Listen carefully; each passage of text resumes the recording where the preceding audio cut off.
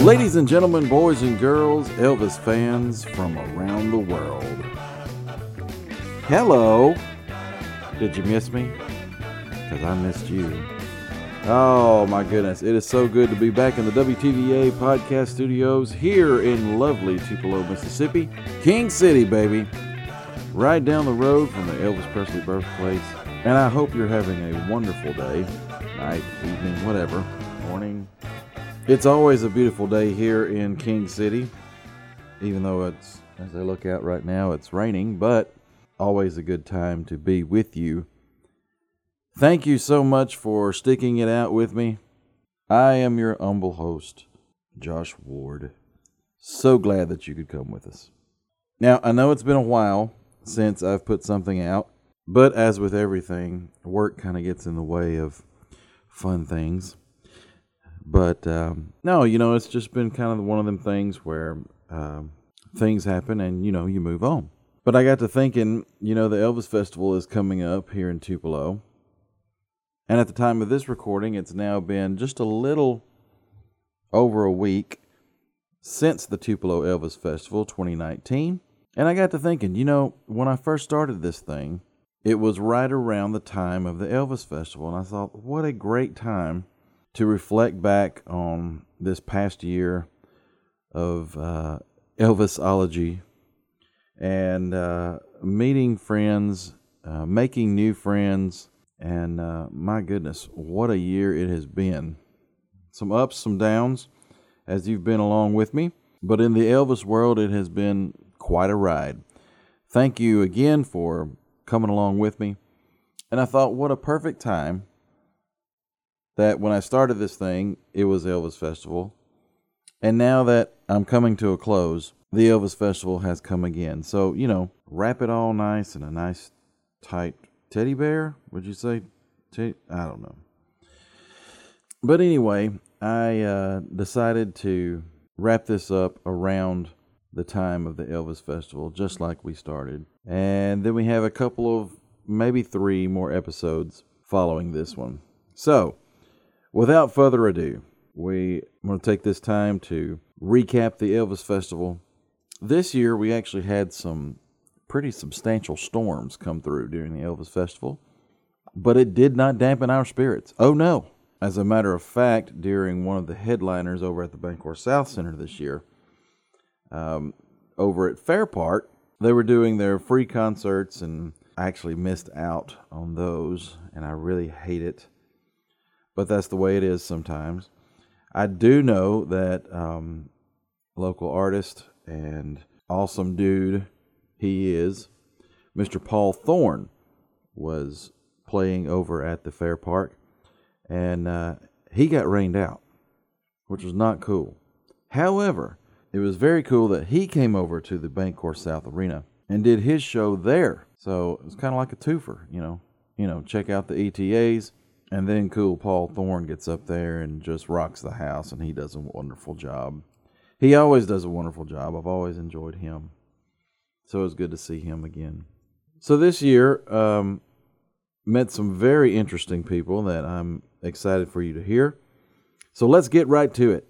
Did things just a little bit different in that I basically just have to tee this one up and then turn it over to myself on location at the Bancorp South Arena during some awesome events. And I'm just going to let you hear that now. Oh, and I should say that I had a little help this year as my daughter, Sunny, joined me at the festival. So you're going to hear her peppered in and out during some of these interviews. Here at the Elvis Festival again, and it is my honor and privilege. I have always wanted to meet this man. I've watched him over and over. Mr. Bill Cherry, how are you, sir? I'm doing good. How are you doing? I'm doing great. You had a killer show tonight, and I've always said it's one of my things. I've been a fan for as long as I can remember. An Elvis fan, and now a fan of Bill Cherry's. Oh, thank you very much. But I've always said, if I can shut my eyes and hear Elvis come through the entertainer, right, they mean something, and it means a lot to them. What got you started? I think it was just really watching him on television. I didn't know what an Elvis tribute artist was. I didn't know what an impersonator was. And every time we would watch a movie on the television, and this is before cable, and so when Elvis came on, it was a big event, So we would watch him on television, and then I would go in the bedroom and I'd grab one of our albums we had of Elvis, and I would play it, and I would try and dance like he did in the movie to some of these records, And so, I mean, it's always been like that, It amazes me that even your speaking voice sounds a lot like Elvis. Right. And well, I was my father was from Dover, Tennessee, and my mother was from Arkansas. So those two, plus being an Elvis fan, I could win, Right. So there it is, Yeah. I was telling my daughter here that every time you said "okay," I mean, it sounds just like Elvis. Just say it, "okay." But, okay. Yeah. Okay. Yeah. Right. Yeah. Well, Mr. Bill Cherry, again, it has been a pleasure and it's been an honor, and I've always, like I said, I'm kind of fanboying over here a little bit, but it's great to see you, brother. Well, I appreciate you, and thanks for coming out and celebrating the Elvis Week here in Tupelo. And we love all the fans, and we'd like to thank everyone for being an Elvis fan. Absolutely. That's what it's about. Thank you much. Thank you.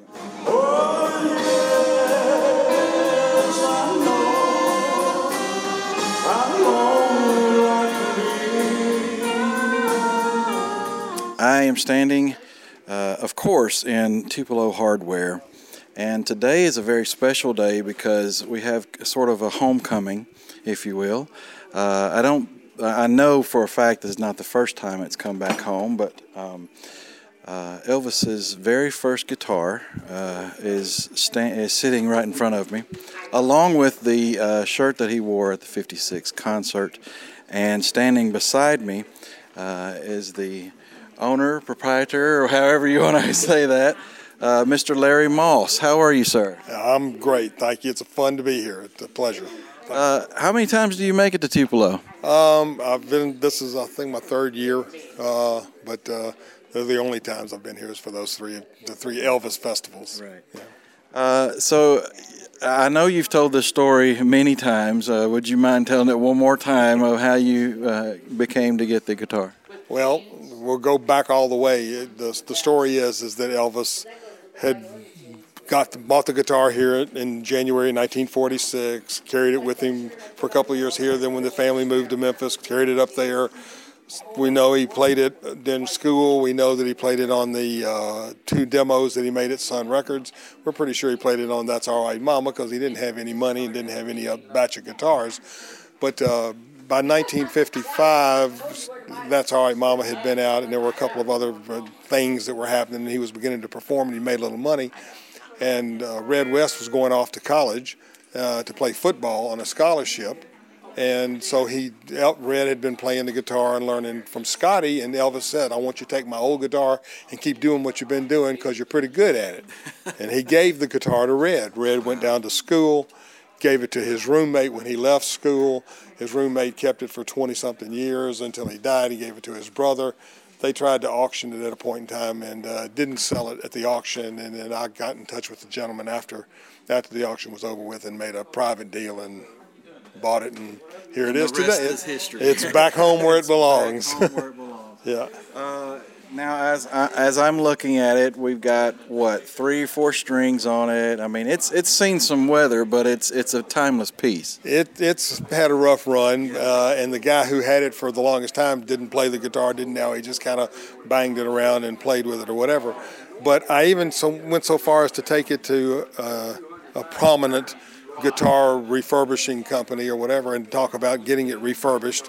And the guy told me, when you get through, you're going to have spent a lot of money and rebuilt a $10 guitar. And if that's what you want to do, it's fine. But it won't be the guitar that Elvis got because nothing's going to stay the same. Right. Yeah, that if you're keeping it for posterity and for keeping it for, the sentimental / memorabilia / historical appeal of the thing, then you need to leave it like it is. And so that's what we've done. It is what it was then, and will be that to the end. And I think it tells more of a story as it is. I mean, it's unbelievable to see it here. And like I said, it's in as original a condition as it could be. It's not playable anymore, but it is number one. It's the first guitar.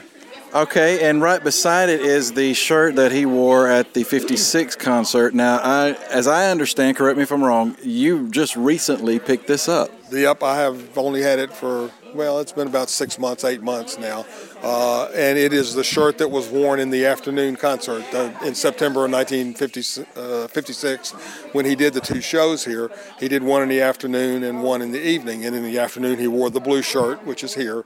And in the evening, he wore a burgundy or red, crimson colored shirt. Both of them velour, both of them made by Natalie Wood or given to him as a gift by Natalie Wood, that she had them made in Los Angeles by her Hollywood seamstress, or the movie house, I guess, or whatever it was, their costume department. Okay. Well, I got to ask, do you have the red one too? No, I don't have the red one. Well, the red one just recently sold. It just sold in January at Graceland. But the whole bottom of the red one was cut off. About 6-8 inches of the bottom of the shirt had been cut off. They said it was because it was molded and messed up, and they did it to preserve the rest of the shirt. I think it was one of those outfits or something that got cut up at some point in time, and they were making the trading cards, like baseball cards or something with patches of material on them. And I really think that that's what happened to the bottom of that shirt. Okay. I don't know. But I didn't get it.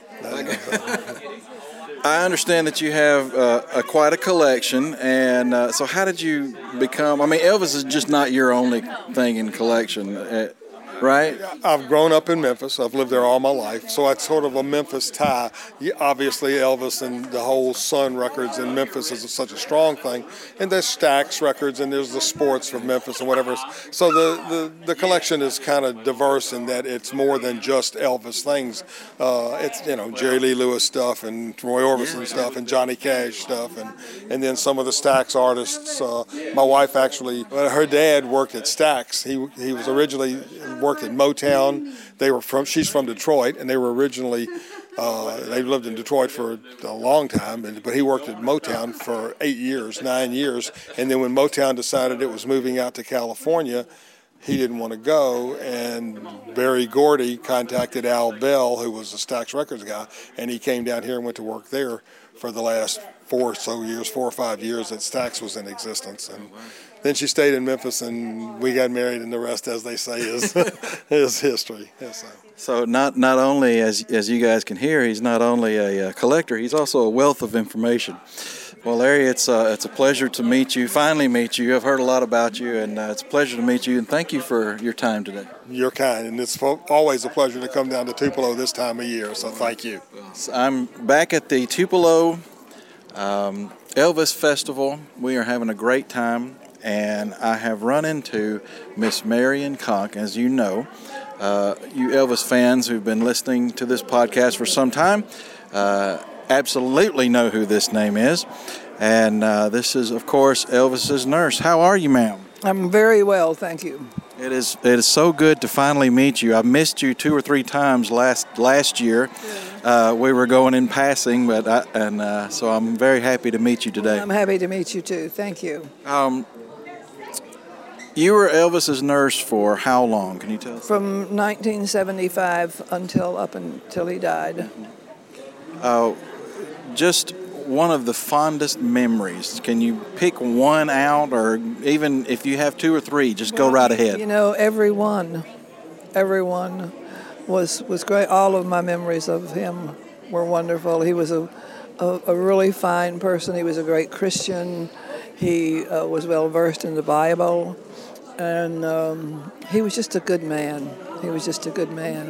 I think the most favorite memory I have, we always sat in Lisa's room at night, and we were talking, and all of a sudden he reached over and he put his hand on my knee, and he said, "Miss Conk, you're one of the very few people I know who's never asked anything of me but friendship." And of all the things that he gave me, that's the nicest thing. Yeah. I can only imagine how, how touching that would be, and such a moment for you. It was. It really was, and I'll never forget it as long as I live. You're sitting here at your table. I actually have this book, and you called him Babe, and that's actually the title of your book, I Called Him Babe. Can you tell us a little about your book? Well, it's just about my time with him. I didn't set out to write a book, and he had been gone about 6 or 8 weeks, and I told my husband one Sunday on the way to work, I said, it seems so strange not to be going to Graceland every day to take care of Elvis. And he said, well, before you get too old to remember, you ought to write down your memories, which I did. Yeah. And sometime later, it was over a year later, and after Elvis had died, of course, and I was talking to Vernon, and he was very hurt over so many of the bad books that were coming out about his son. And I told him, I said, well, Vernon, I've written my memories down about Elvis. And he said, could I read them? Well, I said, yeah, you can read it. So I took it to him the next day. And he called me 2 or 3 days later, and he said, can you come out here this afternoon and have a cup of coffee with me? And I said, sure. I said, are you okay? And he said, yeah. So I went out, and we had a cup of coffee and visited, and he said, I want you to do something for me. And I said, I'll do anything I can for you. What is it? He said, I want you to publish this. And I said, Vernon, I can't do that. And he said, why not? And I said, I never took money from Elvis the whole time I nursed him, and I can't make money off of him now that he's gone. And he said, forget about the damn money. I want you to publish the book. And I said, if I can find the right people to do it, I'll do it. So that's the only reason it was ever published. It sat in my camphor chest for 2 years after he died. Wow. I'd never taken it out to read it. That is an awesome story. Said, you know, when you get too old to remember, you can take it out and read it. There you go. And so virtually, I actually read it about a year ago, because I'll be 93 next month, and I figured, well, I'm old enough that I've may have forgotten something.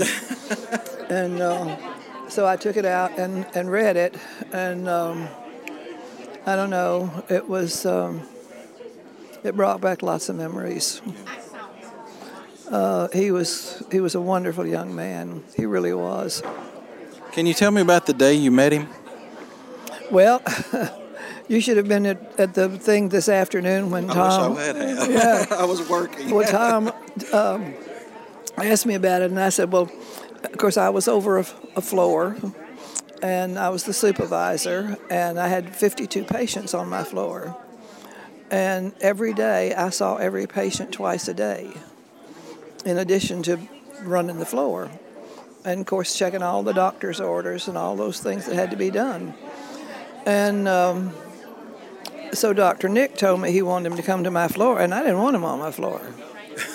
I said, no, Dr. Nick, I really would rather him not be up here. I'm afraid he'll be a distraction, and this is a busy floor. It was a medical floor. And in fact, Dr. Nick brought all his patients up there, and the group that he was in, they brought all their patients up there. So I was not overjoyed about Elvis on my floor, and he told me. Boy, did that feeling change, right? Well, it was funny. He said, well, he's coming in tomorrow, and I said, I'm off tomorrow and the next day. And he said, oh, come on, Miss Cock, please come in and take care of him. And I said, Dr. Nick, I don't get but 2 days off a week. And he said, well, if you won't do it for Elvis, do it for me. I said, okay. And I really did not want to go. But I went, they called me when he left for the hospital, and actually he got there before I did. And you know, when I walked in the door of that hospital that morning about 5:30, I could feel the static electricity in that building. And I got up to my floor, and the night nurse was there at the desk, and she said, Miss Cock, he's already here. And I said, yeah, I know it. So I went in my office and took off my coat and put my purse up and walked on down the hall. And the closer I got to the room, I was a little bit excited. And I walked in, and Dr. Nick introduced me to his dad and Joe Esposito and somebody else was in the room. I don't remember whether it was Dick Grobe or who it was. And then he said, do you know who this is? I said, yeah, I think I know who that is. So we, about 5 minutes later, everybody got up to leave.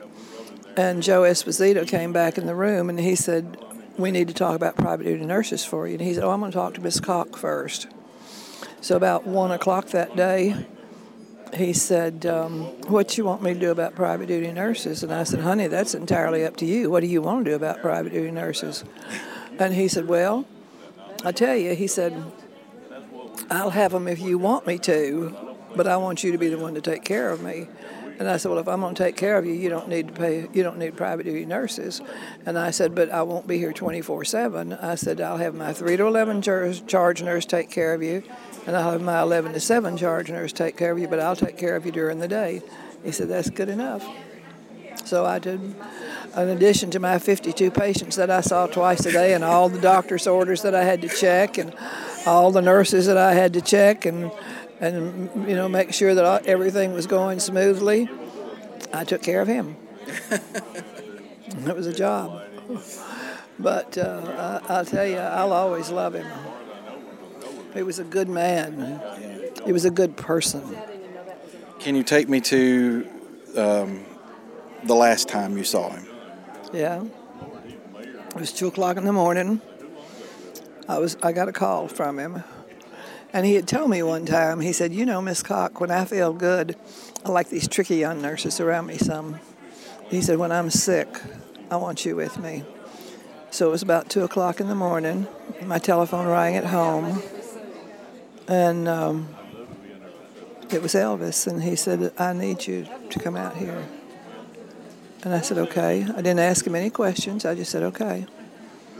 I'll be out there. It'd take me about 30 minutes because I lived about 20 miles from Graceland. I had to get up and get dressed, and I said, I'll be out. So I got out there, and he was sitting up in the bed, and Ginger was in the room at the time, and I don't know where she went to, but she was gone for a while. And I sat on the side of the bed, and I put my hand over on him like this, and he put his hand over on mine. And we sat there for 4 hours. We didn't talk very much. If he wanted to talk, we talked, and otherwise, we were quiet. And about 4 hours later, he said, I'm okay now. And he said, it's okay for you to leave. He said, you need to go home and get some sleep. And I said, are you sure you're okay? And he said, yeah, I just needed you to be here. And so I said, okay. So he hugged me, and I told him goodbye, and I got to the door going out of his room, and he said, Miss Cock. And I turned around and I said, what is it, honey? And he said, the doors of this house will always be open to you. And they still are. That is amazing. The day he passed away, I got a call from Graceland. Elvis wanted me to come out that afternoon, rub his back, have a cup of coffee with him. It never came about.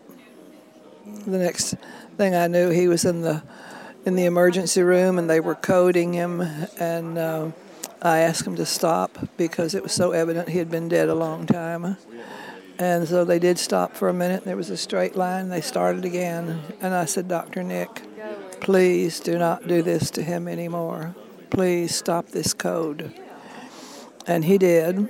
So they extubated him and took all the equipment away, and I was left in the room by myself with him.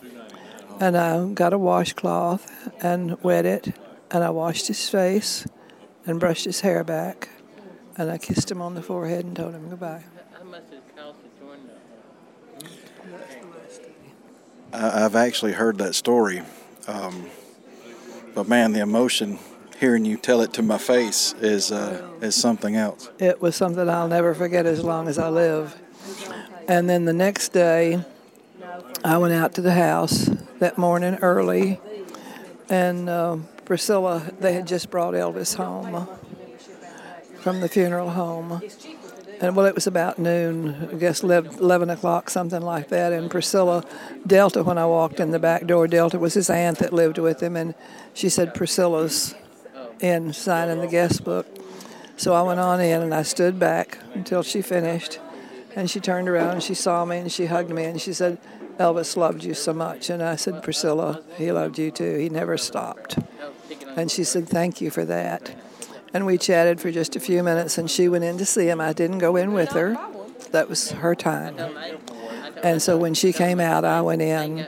And his hair was all brushed back, and he always had to flip a hair over. And I flipped his hair, and Charlie Hodge said, don't touch his hair. And Charlie flipped his hair back in place because he had come in there. And he turned around and walked out of the room, and I flipped his hair back over again. Like it was supposed to be. And it was tough. It's still tough. I lost my daughter 18 years ago, the 5th of July. And there's never a day that goes by that I don't relive her death, and I relive Elvis's death and my husband's death. So I'm all alone now. I've got 2 little Yorkies. They're my babies, and they love their grandma. Yeah. They do. Well, let's end on a happy note. And can you give me one of the funniest moments? This is actually one of my daughter's questions. She likes to ask sometimes. So I can give you the funniest moment that I remember very, very vividly, and he burst out laughing, and I did too. At the first part of it, there was a light-skinned black maid that worked there. And she always brought this breakfast tray up and brought our coffee up at night when I would call her and ask her to bring our coffee up to us. And so she came up that night and she turned to leave and he said, my God, Maggie, he said, you've got the biggest ass I've ever seen. And I was sitting on the daybed and I almost fell off the daybed laughing, and he was laughing, and he had the most infectious laugh I've ever heard in all my life. And so we finally got over it, and Maggie finally ran out of the room. And so a few minutes later, his coffee cup was about empty, and he was ready for more hot coffee. And I sort of don't like people to pour hot coffee in on top of my coffee when there's a little cup in there. So I would always take his cup over to the sink and rinse it out. So instead of walking over to the little sink in Lisa's room, I backed over to it, and I put my hand behind it and turned the water on. He said, Miss Cock, what the hell are you doing? I said, you are not going to tell me that I've got the biggest ass you've ever seen. And his face turned red, and he started laughing. And he was going, he wasn't laughing, he was going, and he was just stuttering and stammering. And I said, boy, don't you sit there and lie to me. I can tell by looking at you that's what you were thinking. Oh, my goodness. But it was fun, and he was just a wonderful person. He really was. A very, very smart man. A very deeply religious man, and one of the local parish priests in Memphis said he knows more about the Bible than I do. He was very well versed in the Bible, and I remember Priscilla telling me one time when they were married that he would wake her up every morning at 6 o'clock when the sermons started coming on TV. They'd sit up and watch all those.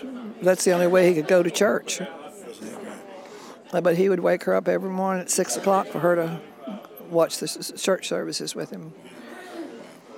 He was a sweetheart. Well, Miss Cock, it's an honor and a privilege to meet you finally and get to talk with you. Thank you for your time. Well, you're quite welcome. Let me tell you one more thing he said to me one night. He never could go any place. And he said, Miss Cock, he said, sometimes I just wish I could, in an overalls, walk out the gates of this estate with my daddy, but be free.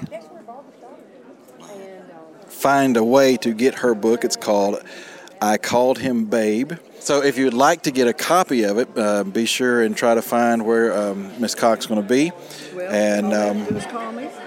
And my phone number is area code 901-324-9612. And tell me they want the book, and I'll tell them how much it is. They pay me, and I'll mail it to them. There you go. Just as simple as that. No middleman. Thank you so much. Well, thank you very much. Still here at the Elvis Festival, and it is my honor and privilege to literally run into Mayor Jason Shelton. How are you doing, sir? Oh, I'm having a great time. This is such a big week for the city of Tupelo and the Elvis world in general. I'm having a blast. And, other than a few raindrops, it's just going exceptionally well. Even though with the rain, honestly, we've had a really good crowd this year. Yeah, inside the arena here, the Elvis tribute competition, the showcases here, everything's great. I'm glad they were able to work it out between the arena and Downtown Main Street Association to get Paul Thorne inside. Yeah. The first few shows went on without a hitch, and we had a great crowd out there in Fair Park, and then they moved it on over, as they would say. Yeah. But everything's going great. It's such a, just a wonderful week in the city of Tupelo, and I'm having a great time. Elvis's impact on Tupelo, even to this day, is still pretty big. Wouldn't you agree? I don't know if it could even be measured from when Elvis came back in 1956 and 1957, the economic impact then, and literally putting the city of Tupelo on the map for Elvis worldwide then, and the 60 years that have followed has just been phenomenal. 100,000 people or so a year come to the city of Tupelo just because of Elvis Presley, and that's just phenomenal. I mean, I don't think there's another, other than Memphis, of course, with Elvis, that has much more than that. But, a city the size of Tupelo, I don't think there's another city in the world that many people come because of an entertainer. And, that's amazing. That speaks volumes in itself. Yeah. I've actually heard through the grapevine here and there, just standing in line or what have you, of people actually complimenting the city and saying that they're finally doing it right with Elvis and getting things right. Your comments on that? Well, Debbie Brandenburg, our Elvis Festival director and Downtown Main Street director, she does a phenomenal job. Our birthplace, everyone over there, the staff there does a tremendous job. Our city council supports it. The only thing that I can say is I'm an East Tupelo person. I don't like to brag too much, but I'm extremely proud to be the first mayor in the history of the city from East Tupelo, where Elvis was from. So all I can say is I'm an Elvis fan, and I'm proud to support it. But Debbie and her team, the Blue Team, they just do a phenomenal job. Don Lewis, our COO, has had a few great ideas over the past few years, one being the free outdoor concert, which we had to move inside Thursday. But, we've just got a tremendous team, and I'm just proud to be a part of it. Folks, he is the mayor, so we have to wrap this up pretty quick. But Mayor Sheldon, it's always a pleasure to see you. Thank you so much for your time. Thank you so much, and hope everyone has a great time and celebrates Elvis Presley Festival with us. See you next year? Absolutely. I'll be here. All right. So thank you. It's been a year, Mr. Cody Slaughter. How are you? I'm doing good, sir. How are you, man? Thanks for talking to me. I get kind of lonely out here on the road. Well, it's good to see you. First question I want to ask you is, what's going on with the backups? The backups. So we're releasing a new album soon. Myself and my partner there, Brad Mitchell. We've been in the studio recently at Daisy Cove Studios and working on a new album. And we're actually forming another band called The Instrumentals. The Instrumentals. Yeah, zero vocals. I love it. Yeah, thank you. I love it. Well, we actually have him here. Brad, step in here. Come on in here, Brad. Let's talk about the development of the backups there, man. Well, the backups.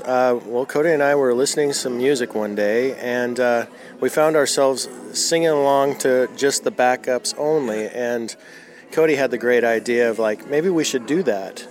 Just sing the backup vocals. And I said, yeah, and we'll call ourselves the Backups. Yeah. And so, and lo and behold, and boom. It took off pretty quick, and we're having a lot of fun with it, and we're really looking forward to this new album that's coming out, and we think that people will enjoy it. If it's instrumentals, I mean, obviously there is not a title. It could be like the White Album, maybe. It can be whatever. We're the instrumentals. We're the backups. What happened was we ran into some copyright issues. We wanted to do some bigger things, but once we realized that we can upload karaoke and just do the backups, then we could upload it and not have any problems there. So. Well, in all seriousness, tell me what's been going on last. September we saw you in September, and ran into you here last year, but the last time we talked was September. So what's been going on since then? Last September. So basically, do you remember? Yeah, I bought a house and got settled in there, taking care of, regular life stuff and performing for the greatest fans in the world, the Elvis fans. There you go. Yes, sir. Well, again, had a killer show, and everything was awesome. Appreciate you got anything to say? Nothing to say. Thank you very much. Thank you very much. Perfect. So anyway, here with Cody Slaughter. Thank you, brother. Thank you, sir. I appreciate it. It's always good to see you. Take care. You too. Thank you. Okay, guys, I'm still running around here at the festival, and I have run into I'm kind of fanning out a little bit here because I've ran into one of my heroes in the Memphis area. YouTube star for me is the Spa Guy. How are you doing? I'm doing great, my friend. How about you? Doing good. And your name is? Billy Stallings is my real name, but I go by the Spa Guy. The Spa Guy. And you guys got to check him out. He has got some really awesome videos about Elvis, everything Elvis. Just you name it, it's on there. What's going on? What's been going on? Oh, man, just making videos, filming. I came here, I've been filming in Tupelo a lot lately. In fact, I've probably been to Tupelo in the last 2 months. I've probably been here 5 or 6 times filming. We come up with ideas. I'll come down here and shoot it and move on to the next thing. We shoot. So I only have X amount of time to gather footage. Right. So I'm working, gathering, and then I'll edit. I edit about 20 hours a week on average, so I put out a lot of content. But this time, I had never been in Tupelo hardware before. And I really don't usually go into places until I'm ready to. I want to go in and film, get my stuff, and get out of there. I don't like to go in and talk a whole lot and ask questions and stuff. I like to go in and just get my stuff and get out. I know that's probably weird, but I do that because I don't want to get kicked out of somewhere. I don't want them to say no. So I go in and film so fast that they don't have time to say no. You know what I'm saying? So that's the way it is done. But naturally, Tupelo hardware was so nice and so accommodating. And they did reenactments today of him going in and buying the guitar. They also had the original guitar there. It was an incredible day. Tupelo is a great town, man. It's a place I would live here. This is a place that I would love to live. Well, we'd love to have you. Oh man, it's really a nice town. It really is. And the other things that I'm doing is I've been filming a lot lately with Carl Perkins' son Stan. Yeah. So I've got some Carl Perkins stuff coming up, and I got a lot of Carl Perkins stuff coming up, in fact. And I'm also helping him sell some of his stuff. He has the Les Paul that Carl wrote Blue Suede Shoes on, and we're selling that guitar for him. Wow. So I'm helping him with some things like that, but I'm getting the Carl Perkins, Roy Orbison, Johnny Cash tie-in, all that stuff, and all the Sun Studio stuff, all the kind of behind-the-scenes Sun Studio stuff from Stan, because he grew up with his dad being a Sun star and, all that kind of stuff. So it's just an exciting time, man. I just love to tell history and capture history and go back. And a lot of the stuff that I'm doing in Tupelo, I just put out a video about the bicycle at Graceland. You've seen it in the smokehouse, the one that's hanging in the corner. Yes. I proved that bicycle is the bicycle that he got for his 13th birthday here in Tupelo on January 8th, 1948. Wow. That is the bicycle. And so that came, I'm working on where it came from in Tupelo. Somebody was a Columbia bicycle dealer, and the hardware store says it wasn't them. So I don't know where that bicycle came from, but we're on our way to figure out what happened and where that happened at. Let's just team up. All you guys who have been listening to the podcast, get to checking out. Contact the Spa Guy and see if we can figure who had this bicycle. Absolutely. You go to YouTube, put in Spa Guy and Elvis, and it'll pull up. As of today, I have 205 Elvis videos. Yeah. And I put out 2 new ones every week. Not necessarily always Elvis, but usually Elvis related. It depends on what I've got happening at the time. Of course, I've got Carl Perkins stuff coming up. I've got some Roy Orbison stuff coming up, but always in that genre. And, I see a direct tie with Elvis, Carl, Roy, Johnny. I group all those guys together as kind of an era of music. So I work on those things. And, of course, whatever history happens to come up. I filmed today with Danny Smith, Billy Smith, Elvis's second cousin. Danny is Elvis's second cousin. We filmed together today. I've got some exciting stuff. I'm excited about all of it. I'm excited. As we say in the business, it's a tease, so everybody be sure to watch. That's right. But please come by. If you have any information on that bicycle, go to YouTube. You can look me up, comment, or you can email me. My email is billy@thesgnetwork.com. And I would love to know where Columbia bicycles came from. Also, if anybody has a 47 model Columbia bicycle here in Tupelo, I'm interested in buying one. So there you go, folks. You heard it right now. A boy's bike, 26-inch blue with white trim. I'm in the market. I'm looking for one. I want to ride the bicycle that Elvis rode. Yeah. Yeah. Now listen, I don't want to spoil, because I want everybody to go to your channel and watch this video, because it's really interesting. But can you give us a little bit of the story of you jumping the fence at Graceland? Oh, sure. And there's actually 2 fence stories. That's right. Tennessee Ted, I call him the mayor of Graceland now, the legendary Tennessee Ted. But in 1988, I grew up as an Elvis fan, and as a teenager, Elvis passed away in 77, and that's about the time, just before that, I became an Elvis fan and started really getting interested. And when I would listen to those records and read the stories and read the magazines and read the books, I always dreamed about going to Graceland. But I didn't want to see the regular tour. I had it in my mind that I needed to see more stuff. And when you build yourself up for 10 years, I went in 1988 was the first time. And in 1988, I would have been 23 years old. So you can imagine, for about 10 years, I dreamed about going there. So all the energy of getting an opportunity to go to Graceland was built up for 10 years. Oh, yeah. And suddenly I'm there. Frustration. And that's what it was. I was suddenly there with the opportunity to go over that fence. And I had, I went to a camera shop and said, how do I take photographs in the dark? And he said, the way you do it is you use 1600 speed film, and you use this camera. So I bought a camera, I bought 1600 speed film, and I had a plan. I left my wife in the hotel room. I jumped the fence. I told her what I was going to do. I went and jumped the fence and went. She had bail money ready, I guess.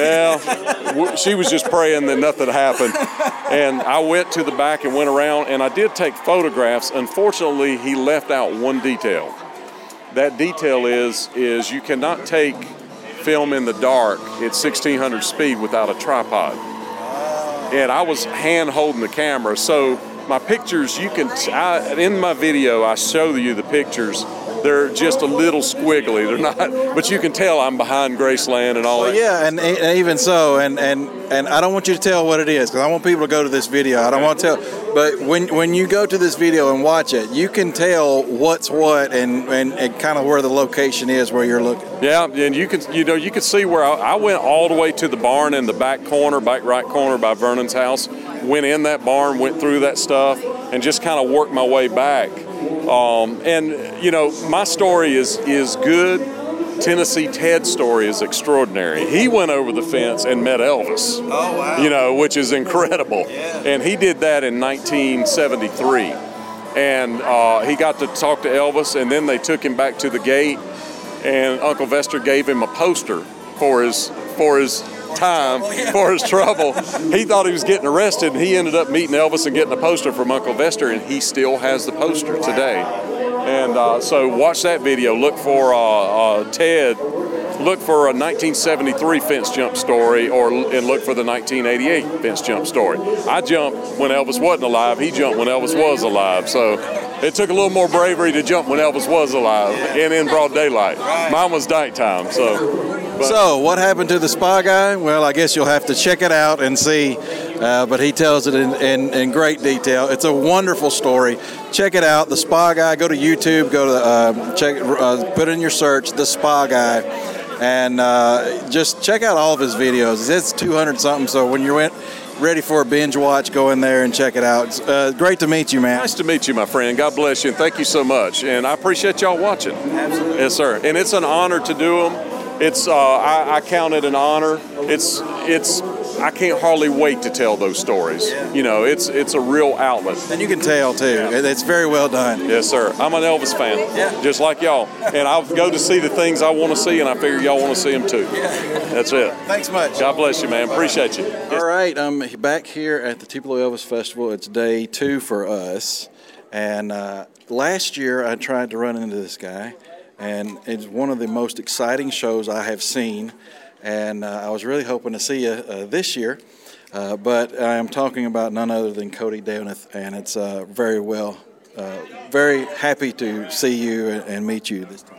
Absolutely, brother. It's been a blast this year and last year, man. It's been, I can't even believe it's a year already. Can you believe and we just found out who our new Tupelo champion is. How about that? Taylor Rodriguez, one of my best buddies, and it just never ends. The legacy continues. That's right. On and on. And that's funny that you bring, because that's going to be one of my questions was, when we talk about the brotherhood of the Elvis, the ETAs, that's a true thing. Tell me about that. It is, man. So, like I said, my brother from another mother, Taylor Rodriguez, he's worked over almost 2 years to get back to the Ultimate, and he's honed his craft, and we've all encouraged him, helped him along the way. And he deserves it, man. And we all try to help each other, and it's just that band, man. It's that bond, that common bond that we know that we're always going to be there for each other, always. And it's funny that you guys are never. It's a competition, but it's not really a competition. No, it's not a competition like a showgirls type moment or anything like that. You know what I mean? Or Miss America. You take that. How did you get into this? How did you start? 2 years old, man. Grandma sat me down, and from there I went to watch Follow That Dream that day, and I watched the Aloha special, and Follow That Dream was actually filmed 15 minutes away from my house. So so I've always said that if it wasn't for that, I wouldn't have met all these wonderful people, and we wouldn't have this conversation right now. And I started singing professionally, like really, like this is my job, about 4 years ago. 4 years ago. It's always been a hobby, and we've gone around to the contests and stuff like that. I had my first live performance when I was 4.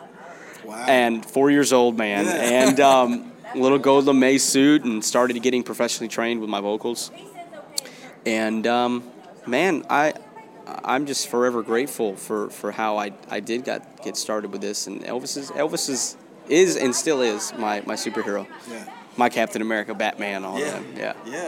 That was when I was talking to Tom Brown some time ago, and he was like, everybody's got their picks, but Elvis is a superhero to everybody. He's got his cape, he's got his thing, the whole nine yards. That's what I remember about looking at that footage from Aloha, man.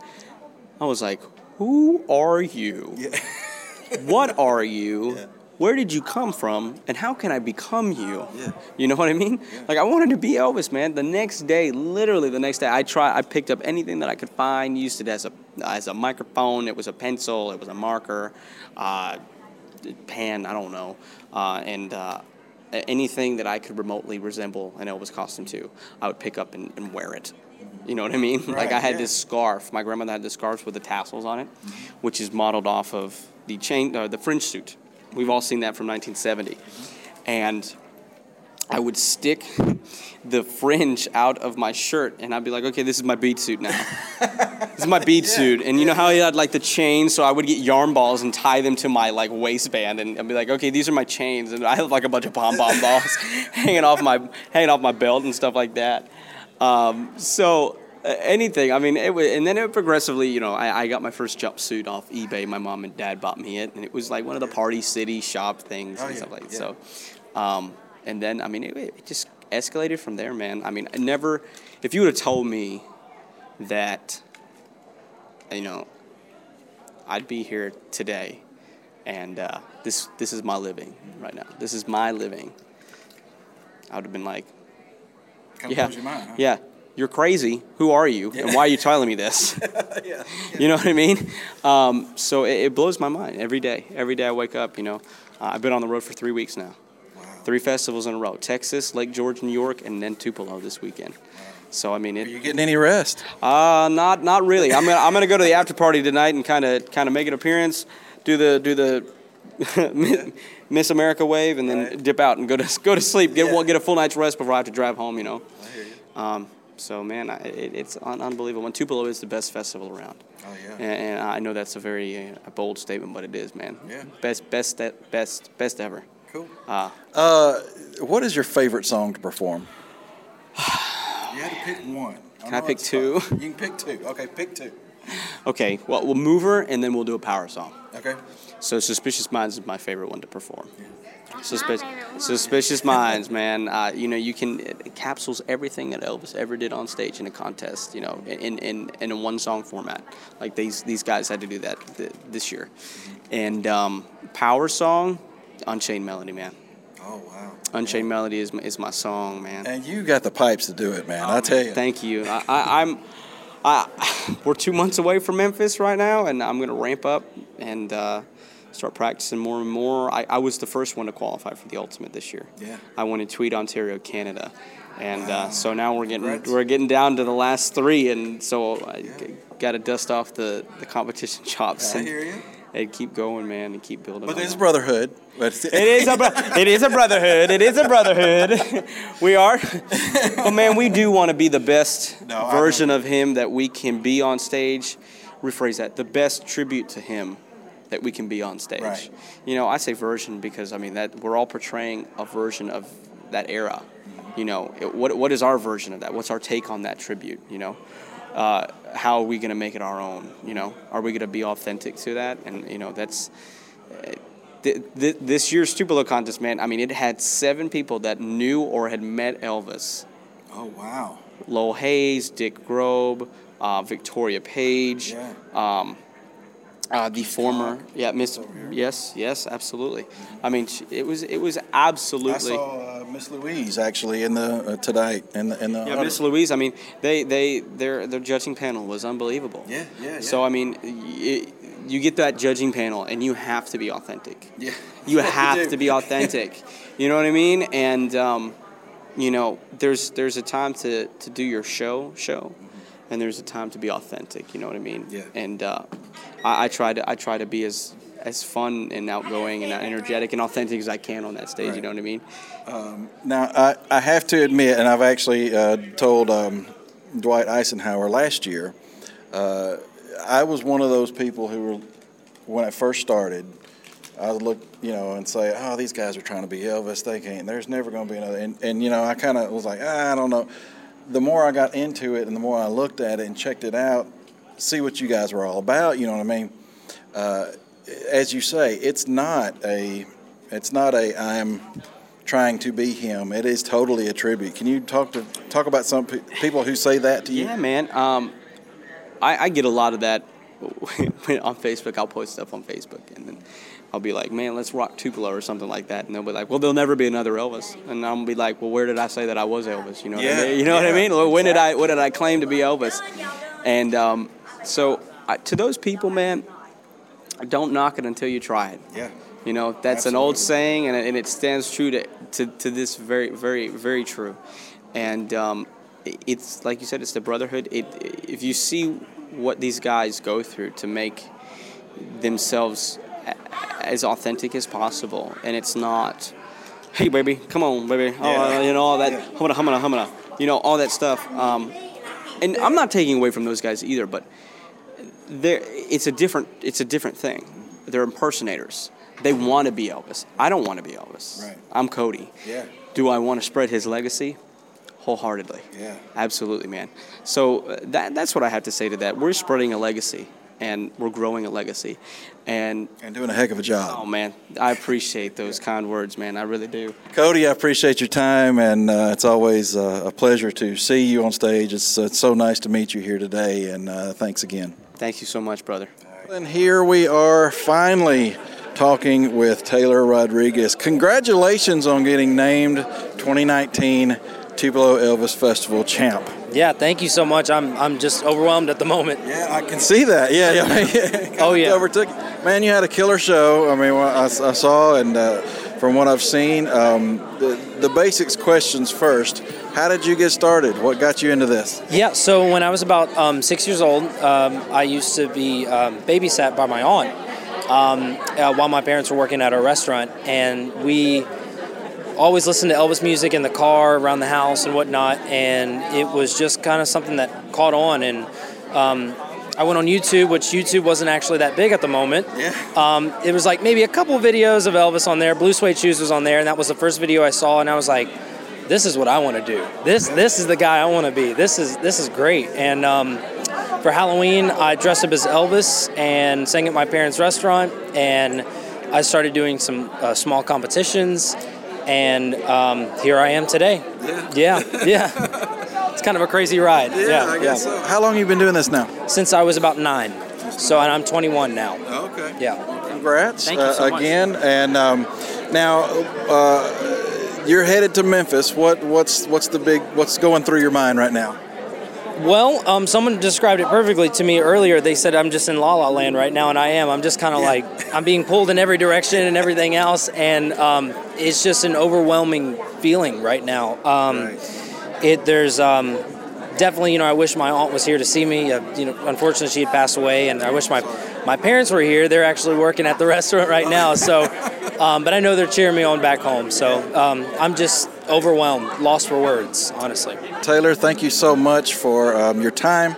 Congratulations. Thank you. And good luck in Memphis. Thank you so much. Thank you. Up with you. Yes, sir. Thank you so much. Take care. One of my daughter's favorite, and I'm kidding you not, my daughter's favorite movies is Speedway. She can quote every line in the thing, sing every song, and on occasion will actually sing Bring Your Cell Phone Home. But anyway, well, we won't get into that. Let Yourself Go is one of my favorites. Yeah. But I'm happy and honored to be in front of Miss Victoria Paige Marinick here tonight. How are you? I'm fine, thank you. It's such a pleasure to meet you. Lovely to meet you. And you played Ellie. Ellie Easterlake, yes. Yeah. William Schaller was my dad. Yeah. The biggest question I have for you, how many times have you been sung to, your time, it hasn't come yet, baby? Wow, I think it's countless at this point. Especially if you count the cruise ships where there were so many tribute artists on the boat, and every time an elevator door opened or I walked down a staircase, I'm serenaded, which I absolutely love. So I treasure those moments. Oh, but so that doesn't bother you at all? Oh, no, not at all. But especially this last year, 2018 was the 50th anniversary of Speedway. Yeah. And it really sort of went on tour along with I revealed the dress. I have the original dress that I wore in the movie. And that sort of went on tour with me. So every ETA at every festival has been singing it to me at least once live during the festival, which I treasure. And Cody started off, Cody Dayanath. He started it, and it was absolutely magical. And then he's been surprising me here and there with it. And we kid the ones that haven't serenaded me yet, like Ben Thompson. He hasn't yet. So it's like, come on, Ben and Dean, you're next. So, but it's really, really fun. I love it. Yeah. I love it. And I've actually seen videos of that, of Cody and you online on YouTube. So you guys go check that out. You definitely want to do that. So tell me, what happens in the day-to-day life so far for you? Now or then? Okay, either. Take your pick. Well, let's see. I was talking about now, but but either way. Now I transitioned from in front of the camera to behind the scenes, and I basically am an award-winning producer for feature films that I did since 1983 until about a decade ago, and then I shifted further into doing television specials and epic concerts, primarily with my business partner, David Arkenstone, who's a 3-time Grammy nominee. So I've sort of shifted into concert music, which is great because I love the EAS band and we're all really good friends. And it's a very small world, the music world. So I've got TV, film, music. I'm very diverse at the moment. But a day in my life back then, when I was 6 years old, when we filmed Speedway. I was 7. I was just 7 when we filmed it. And typical day was getting up in the morning and getting to the set probably by 8:30 in the morning. Never too early a call for the kids. And then they could only work us, even though school wasn't in session, they could only work us so many hours. So, you could work, I think, 4 to 6 hours max back then. And all my time was spent on the set with Elvis and Bill Bixby and William Shallert. And Nancy Sinatra was the person I knew the least. She was there very little when I was. And she tended to be more in her trailer, whereas Elvis and Bill and I were always hanging out and playing cards, and Elvis and I were making books for the baby. And there's so many priceless stories. He fed my cat, my little kitten in my trailer, my secret kitten, every lunch. And we all went to lunch most days. And Elvis and Bill once said, if you had to choose one of us, who would you marry right now?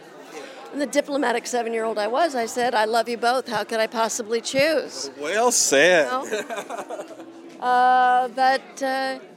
We'd have lunch, we'd play cards, we'd do our scenes, we'd rehearse, we'd run lines, and Elvis was always humming or tapping his foot or keeping a beat of some sort. He seemed like a genuinely happy guy. If he was upset, I didn't know it. If he was unhappy, I didn't know it. No one would have known. What was it like? Did you realize who Elvis was when you were that age and growing up? So you knew, oh Lord, this is Elvis Presley. Of course. I knew who the Beatles were. I knew who Rock Hudson was. I'd worked with him. I'd worked with Danny Kaye for 4 years. I wasn't fazed by being around really big names because I'd sort of grown up in it. But I can see that. But I wasn't blown away and infatuated. I just genuinely adored him as a person and treasured who he was with me and how he interacted with me. That was really, really special. And I didn't look up to him like, oh my God, I'm working with Elvis. No. But I was extremely well aware of who he was and how popular and how big he was. All you had to do was walk to lunch and he'd be mobbed by people on the way to the commissary. And he'd stop and be gracious with his fans and talk to them. And I learned so much from him. There's so much professionalism. He was a real pro, and he was very, very loving to his fans, and he cared about them. He'd stop everything to talk to everybody. And I'd just patiently wait with him while they talked to him. And then we'd go another 10 feet, and he'd get hit up again. And eventually, we'd make it to lunch, 2 hours later. Something like that. Well, I think sometimes the crew would come out and usher us into the commissary, but, no, we'd eventually make it and have lunch and have our fun. But it was a very happy set and a lot of great memories. And I love being part of the Elvis family, and Tupelo is just a gem. It's an absolute gem. And that was my next question. What is it like for you to come to Tupelo, Very special and very different than anything else in the Elvis world.